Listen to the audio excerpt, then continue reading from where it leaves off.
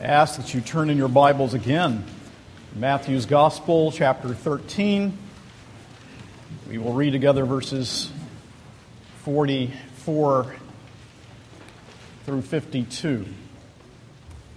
Someone told me this is the 60th sermon thus far on Matthew's Gospel.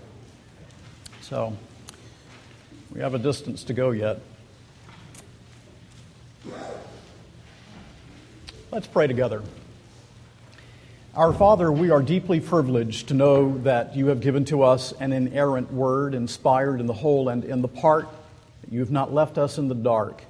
And now we, your people, gather under the authority of your word and ask that the Holy Spirit will enable us to have tender and teachable hearts. Let us not grieve the Holy Spirit of God with whom we are sealed for the day of redemption. If there is anything within our minds or within our hearts that would hinder the work of your Holy Spirit, for your Holy Spirit, Lord, is a person, we pray that that would be removed. And we ask that you would give to us eagerness in searching your word and knowing your truth and living accordingly. For those among us today who are lost and undone, we know that these parables of Jesus speak also to them. And we pray, Father, that they would be saved from their awful sins through the blood of Christ, in whose name we pray. Amen. Matthew chapter 13, beginning with verse 44. This is the word of God. The kingdom of heaven is like treasure hidden in a field, which a man found and covered up. Then in his joy he goes and sells all that he has and buys that field. Again, the kingdom of heaven is like a merchant in search of fine pearls, who on finding one pearl of great value went and sold all that he had and bought it. Again, the kingdom of heaven is like a net that was thrown into the sea and gathered fish of every kind. When it was full, men drew it ashore and sat down and sorted the good into containers, but threw away the bad. So it will be at the close of the age. The angels will come out and separate the evil from the righteous and throw them into the fiery furnace. In that place there will be weeping and gnashing of teeth. Now, something that has struck me over these past weeks as we have looked at the parables of Jesus is the emphasis that he has upon hell. This is deeply serious. All of God's Word is deeply serious. These parables are very, very serious indeed. I personally find it very emotionally heavy week after week to dwell upon these themes as I prepare to preach the Word of God. I hope you see the seriousness of these things. I hope that you take the seriousness of these things to heart. And the primary questions before us in these parables: how does one enter the kingdom of heaven? And then also, what about those who do not know Christ? And so first we see how to enter the kingdom. And we have, first of all, two paired parables. First, the hidden treasure, and then that of the pearl of great value. Now, they're very brief parables, so let's read them again. The parable of the hidden treasure is found in verse 44. The kingdom of heaven is like treasure hidden in a field, which a man found and covered up. Then in his joy he goes and sells all that he has and buys that field. Now, there were no banks in those days. I've heard people jokingly say in the midst of our present economic crisis that they're tempted to take their money and bury it in the backyard. Well, in those days, that's exactly what people did with their treasure. There were no banks. There were no places of safe deposit. And so the place of safe deposit was somewhere in the field or in the backyard or somewhere that someone could hide their treasures that they would not be discovered by others. That's precisely what is around the parable, what surrounds us in this parable. Now, archaeologists have found many of those treasures, but it was a very rare thing to find a treasure in those days because they were so well hidden. And so to protect from thieves or marauders, they hid their treasure in the ground, and perhaps we are to think of this parable as one who is away in a field that had been owned by an owner that died, or perhaps long ago he was deported. Another man stumbles upon his treasure, maybe passing through, or perhaps he was working as a hired man and was plowing in the field. Still, it was very rare to find a hidden treasure in those days. And when he found it in the field, he did not remove the treasure, but he bought the field at great sacrifice so that he might have the treasure in the field, so that what was in the field might belong to him. And so the text tells us that he sold all that he had to buy the field to possess the treasure, and he did so joyfully. Now he possesses more than the price he paid. He possesses the field, and he possesses the treasure that was buried in the field. What a great thing. And then we have this second small little parable paired with that one, the pearl of great value, verses 45 and 46. Again, the kingdom of heaven is like a merchant in search of fine pearls who, on finding one pearl of great value, went and sold all that he had and bought it. Now, pearls were, of course, highly valued in the ancient world. They are today, too, but much more so in the ancient world. Had we time, we could look at stories from the ancient world going all the way back to Cleopatra about the value of pearls. As a matter of fact, it was a habit of some very, very wealthy persons in the ancient world to dissolve pearls in vinegar and drink the pearl in their wine just to show how affluent they were. Pearls were highly valued. So here we have a merchant. He goes out looking for pearls, and he is seeking these finest of pearls, negotiates the price when he sees a pearl that must have been brought up by the divers. Now remember again, pearls are highly valued. Do you recall in 1 Timothy 2:9 it speaks of gold or pearls or costly attire on women? Do you remember that Jesus says, don't cast your pearls before the swine? Do you recall in Revelation 21 that the gates of the heavenly city are described as pearl gates? And so this merchant finds this one special pearl of great value. All of these pearls would have been valuable, but he sees this one pearl. Undoubtedly, in his entire career as a merchant, he's never seen a pearl so fine, never seen one so wonderful. And so he finds this one special pearl of great value, and he sold all that he possessed, and he bought it, and it was worth more than all of his possessions put together to own this one pearl of great value and great price. Again, a very simple parable of our Lord Jesus. Now, there are principles in these two parables. They're really teaching the same truth from different perspectives. The principles, I think, are manifold, but I'm going to mention three. The first principle that we find in the parables is that the kingdom of heaven is beyond value. The kingdom of heaven is priceless. There is the treasure in the field. The man sold all that he had in order to possess it. There was the one pearl of great price, pointing to the superlative worth of the kingdom of heaven. That all that we possess is nothing in comparison to Christ, the King, and the kingdom over which He rules in saving mercy. Scottish preacher Thomas Guthrie, I found this actually in another minister's work, was quoted from his work on the parables as saying, "In the blood of Christ to wash out sin's darkest stains, in the grace of God to purify the foulest heart, in peace to calm life's roughest storms, in hopes to cheer guilt's darkest hour, in a courage that defies death and descends calmly into the tomb, in that which makes the poorest rich and without which the richest are poor indeed, the gospel has treasures greater far than east or west untold, and its rewards more precious are than all the stores of gold." Isn't that true of the kingdom of heaven? Isn't that true of being a part of the kingdom of God's saving rule? Do we not read in 1 Peter 1:19 of the precious blood of Christ? Is not the blood of Christ precious? Do we not read of the pricelessness of what Christ has done for us in many places in Scripture? And so the first principle found in these two parables is simply this. The kingdom of heaven is greater than, its worth is superlative, it is more valuable than all that you possess, all that you could ever garner, all that you would hold on to for yourselves. And so that leads us to the second principle found in the parables. And it is this, that to enter into the kingdom of heaven requires all that we have. Now let me explain that carefully. These men sold all. They gave up everything, the one in order to possess the field in which was buried the treasure, the other to possess the pearl of great price. They gave up all they had. They sold all that they possessed.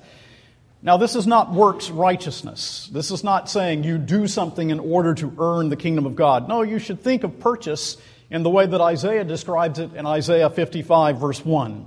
Come, everyone who thirsts, come to the waters, and he who has no money, come buy and eat. Come buy wine and milk without money and without price. Isaiah the prophet says, you get this great salvation when you buy, but you have nothing with which to purchase it. You get this great salvation when you come without money in your hand and without price, and you buy. Well, that's what Jesus is teaching here as well. By giving up all that we are not paying for salvation, because what we give up is worthless. They are supposed righteousnesses that are not righteous at all, but are filthy rags. What we give up is worthless in light of who Christ is and what He has done.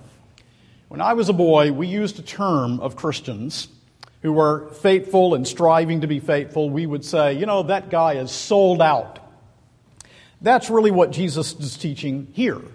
That entering into the kingdom, a person must be sold out. You retain nothing of your own righteousness, nothing that you think would commend you to God. You get rid of it all, every bit of it, in order that you might enter into the kingdom of God through the superlative worth and value of the merit of Jesus Christ alone.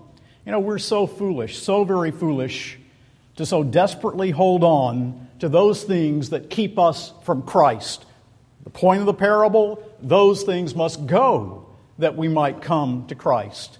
And you can believe, having read these parables, that the man who possessed the treasure and the man who possessed the pearl never regretted getting rid of those things that kept them from those priceless treasures. And if you come to faith in Jesus Christ, you will never regret having gotten rid of those things in your life by faith and repentance toward Him that have been keeping you from the Savior, the Lord Jesus Christ, and from entrance into His kingdom. Nothing is worth staying out of the kingdom of God and being estranged from God. Nothing is worth that. And so that's the second thing we see. But we also see, I think, a third thing here. We see the joy with which these men purchased the field, the treasure, the pearl. Temporal, fading joy of earthly treasure, nothing can compare with what Christ has done for us. How these men must have rejoiced in finding these treasures. How the eye twinkled when the merchant found the pearl of great price. Happy day, when Jesus washed my sins away. We used to sing that hymn.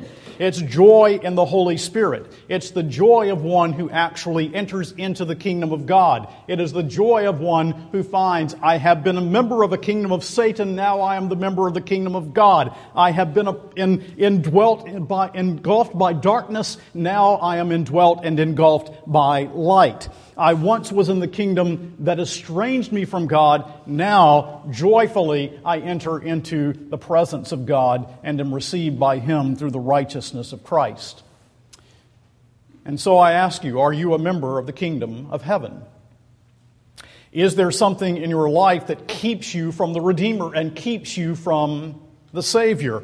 Sell all that you might have Christ. Get it out of your life. Believe, repent, and enter into the kingdom by faith. Now that's the first thing that we find here. It's really quite simple. There's nothing esoteric here. But again, only the Holy Spirit can open the heart to see it. The second thing that we see is, what about those who are outside of the kingdom, who are outside of Christ? And so for that we have another parable, the parable of the dragnet, and we find it in verses 47 through 50. Let's look again. Again, the kingdom of heaven is like a net that was thrown into the sea and gathered fish of every kind. When it was full, men drew it ashore and sat down and sorted the good into containers, but threw away the bad. So it will be at the close of the age. The angels will come out and separate the evil from the righteous and throw them into the fiery furnace. In that place there will be weeping and gnashing of teeth. Now there were three methods of fishing. This was the method that was least used in the ancient world. There would be a large net that would encircle the fish between two boats, And there would be those on the shore that would, with ropes, draw this dragnet up on shore. The point is, the net caught everything. Fish that were edible, fish that were not, whatever was there in the sea. And so when we read in verse 47, the kingdom of heaven is like a net that was thrown into the sea and gathered fish of every kind, we see that when the net was brought to shore, there must be a sorting. So in verse 48, when it was full, men drew it ashore and sat down and sorted the good in containers, but threw away the bad. Now, what is Jesus saying? I think we learn three things from this parable of the dragnet. First of all, Jesus himself says in these verses that it points to the end of the age. He says in verse 49, "So it will be at the close of the age, the angels will come out and separate the evil from the righteous." The angels will take out the wicked from among the righteous. Turn again to verses 39 through 41. So we remember Jesus has brought this theme up before.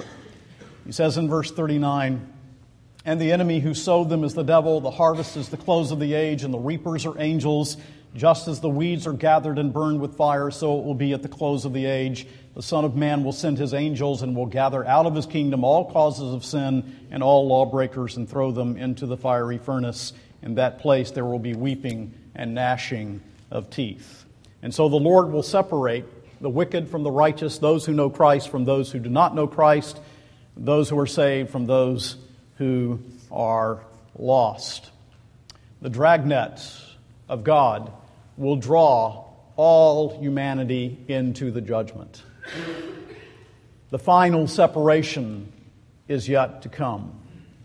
Even now, God's invisible dragnet encircles all, and in His providence is drawing every one of us, you, me, all humanity, to the shore. And on the shore, on that day of judgment, there will be a sorting out of those who know Christ and those who do not know Christ. He repeats this emphasis that we read in verses 41 and 42, hell, fire, weeping, and gnashing of teeth. If Jesus repeats it, having just taught it in a prior parable, it must be important. As a matter of fact, when we read Matthew's gospel, we see a rather constant emphasis in Jesus' preaching on the truth, doctrine, and reality of hell. Jesus did not treat his hearers as stocks and blocks, but as responsible fallen sinners, and warns against hell. And, I was reflecting this week as I was hearing a news report about a certain individual who died and the silliness that was accompanying this well-known individual's funeral. I won't say who it was or what they did. It's so common now. Why point to one example? It seems to be everywhere. We don't take death seriously anymore. We don't take the judgment seriously anymore. We live in an incredibly irreverent age.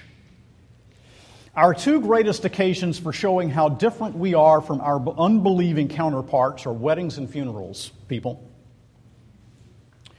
These are the times that we should be our most reverent, our most joyful, use our noblest art, express and confess the highest truths and the highest sentiments.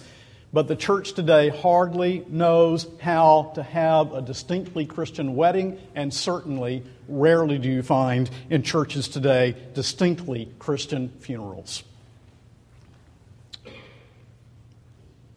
Huge change has come over the years of my ministry as I have watched this in the church.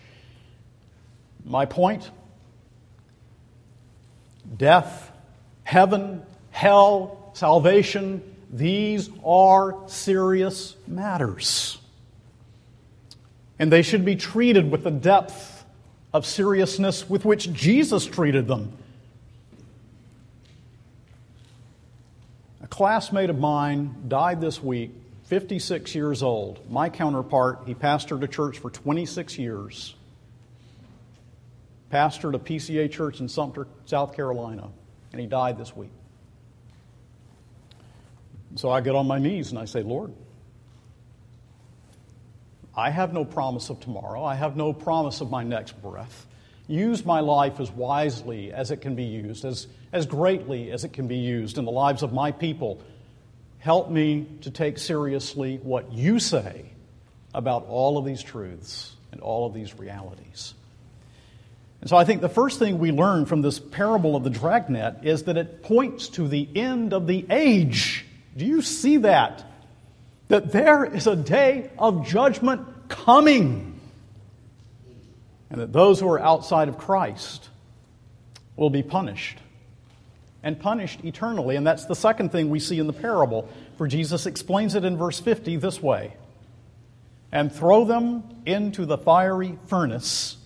In that place there will be weeping and gnashing of teeth. The fiery furnace. All the way back in chapter 8 of Matthew in verse 12. Jesus said, this is in teaching about the faith of the centurion.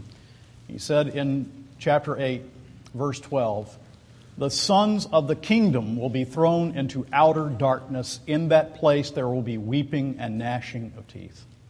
You remember that? That is the sons of the kingdom, those who are members of the church visible. In this particular instance, the synagogues and of Israel who do not know Christ. Weeping and gnashing of teeth. The Bible teaches, Christ teaches, Jesus teaches that hell is a place of torment. There is no pleasure in hell. There is nothing godly there. There is no comfort there. There is no pleasure of any kind in hell. I heard the story of a woman as I was doing reading in preparation this week of a young woman, a young girl who said to a minister, I'm so looking forward to hell, it's going to be one great party. That's where our culture is. No, there will be no pleasure of any kind in hell. Matthew 22:13 tells us it's a place of darkness. Matthew 9:43, Jesus says it is a place of inextinguishable fire. Matthew 25:46, turn to that one. Matthew 25:46. Jesus speaks of the judgment in Matthew 25, the separation of the sheep and the goats. And he says, as he concludes in Matthew 25:46, and these will go away into eternal punishment, and the righteous into eternal life.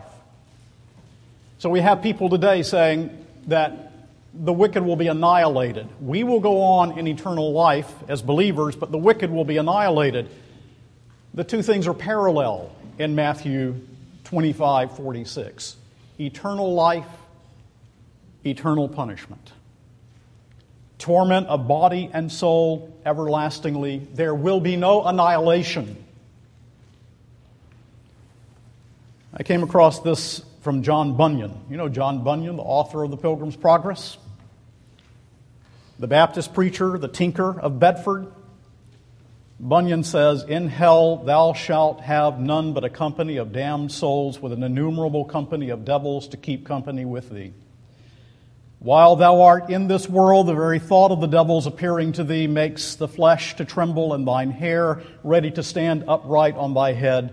But oh, what wilt thou do when not only the supposition of the devils appearing, but the real society of all devils of hell will be with thee, howling, roaring, and screeching in such a hideous manner that thou wilt be even at thy wit's end and ready to run stark mad again for anguish and torment.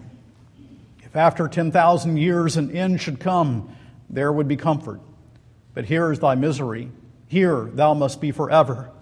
When thou seest what an innumerable company of howling devils thou art amongst, thou shalt think this again. This is my portion forever. When thou hast been in hell so many thousand years, as there are stars in the firmament, or drops in the sea, or sands on the seashore, yet thou hast to lie there forever. Oh, this one word, ever. How will it torment thy soul? Bunyan says to the unbeliever, Bunyan is simply reflecting upon what he reads in Jesus preaching and in the Word of God.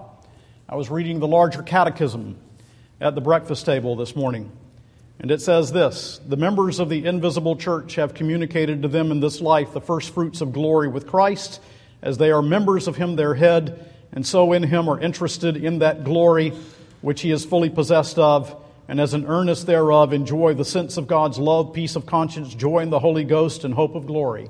As, on the contrary, sense of God's revenging wrath, horror of conscience, and a fearful expectation of judgment are to the wicked the beginning of the torments which they shall endure after death. Our confessional documents. So someone says to me, I don't want to think about it. I just don't want to think about it. Let me live frivolously. Let me love the life that I have, losing myself in novels and pastimes and sports and enjoyments. Just let me have my daydream, Pastor. But that wouldn't be loving, nor would it be obedient on the part of the minister of the Word.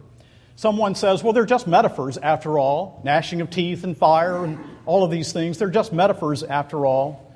Well, let me tell you, it will be worse than metaphors can convey.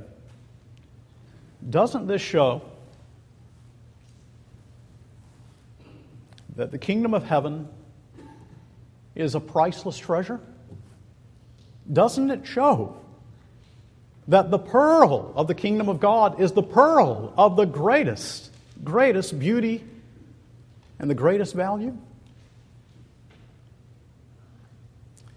Of course it does. Jesus' evangelism in ours. That's the third thing I want you to see as we think about this. Jesus preaching in ours. Jesus' evangelism in ours. Jesus expects His disciples to be disciple scribes of the kingdom and to preach what He is teaching them to preach. That's the point of verses 51 and 52 in this little parable of the householder. He asks them, do you understand what I'm teaching? They say yes.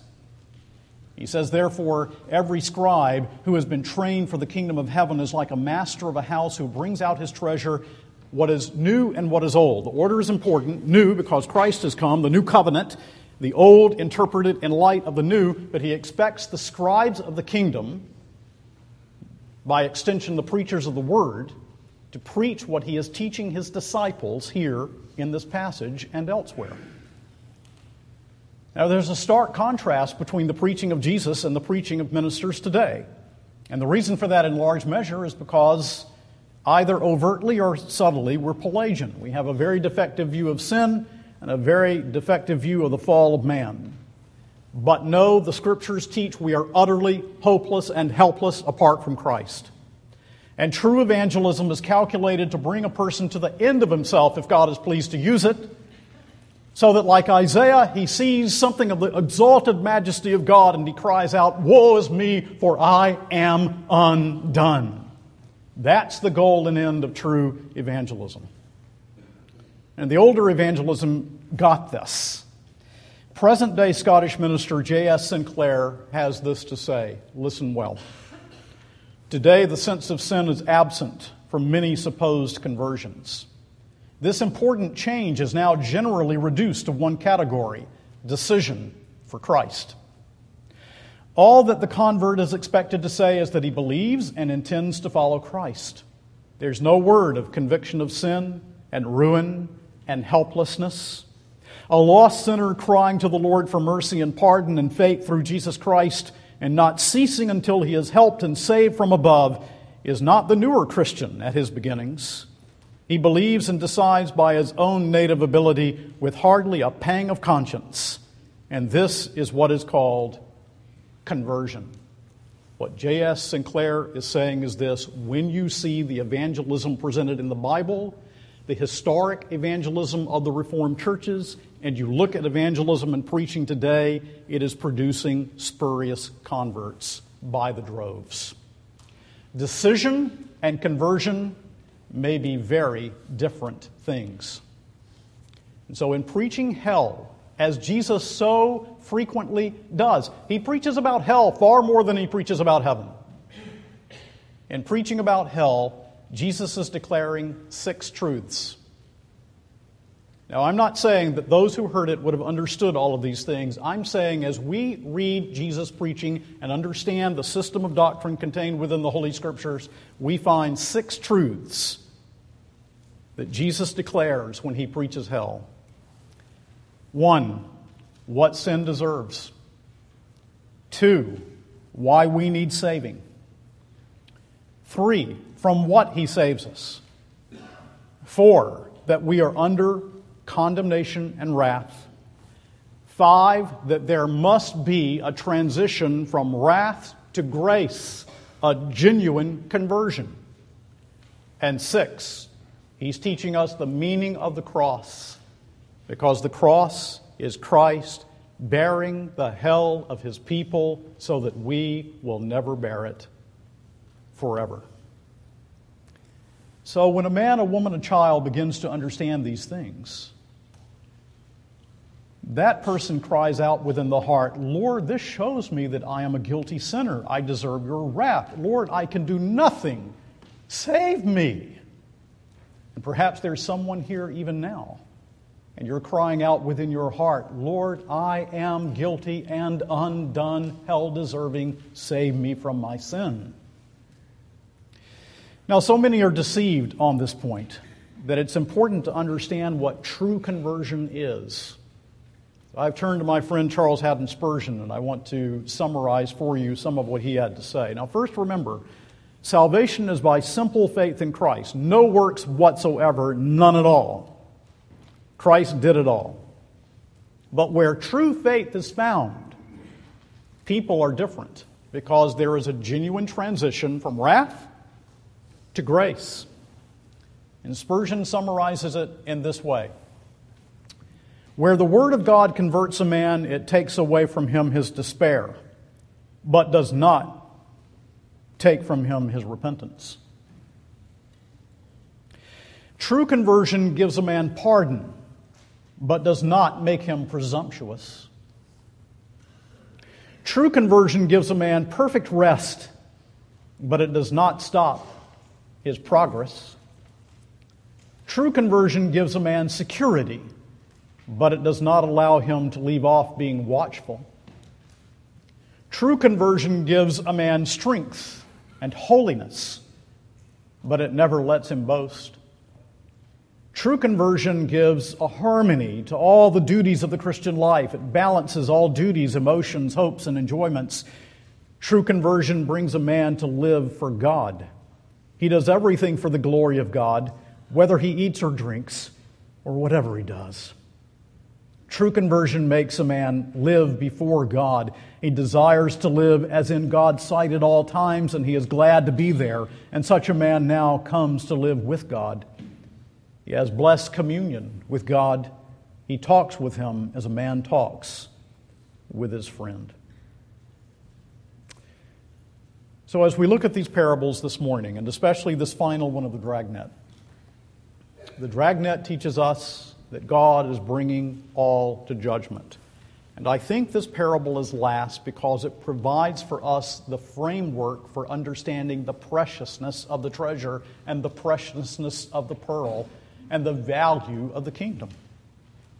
And so let me ask you the question.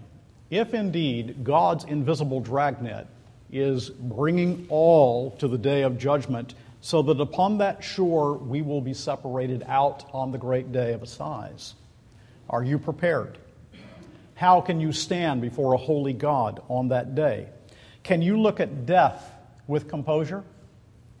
Can you look ahead to the judgment with assurance and with firm confidence and even with joy, a holy, trembling joy perhaps, but joy?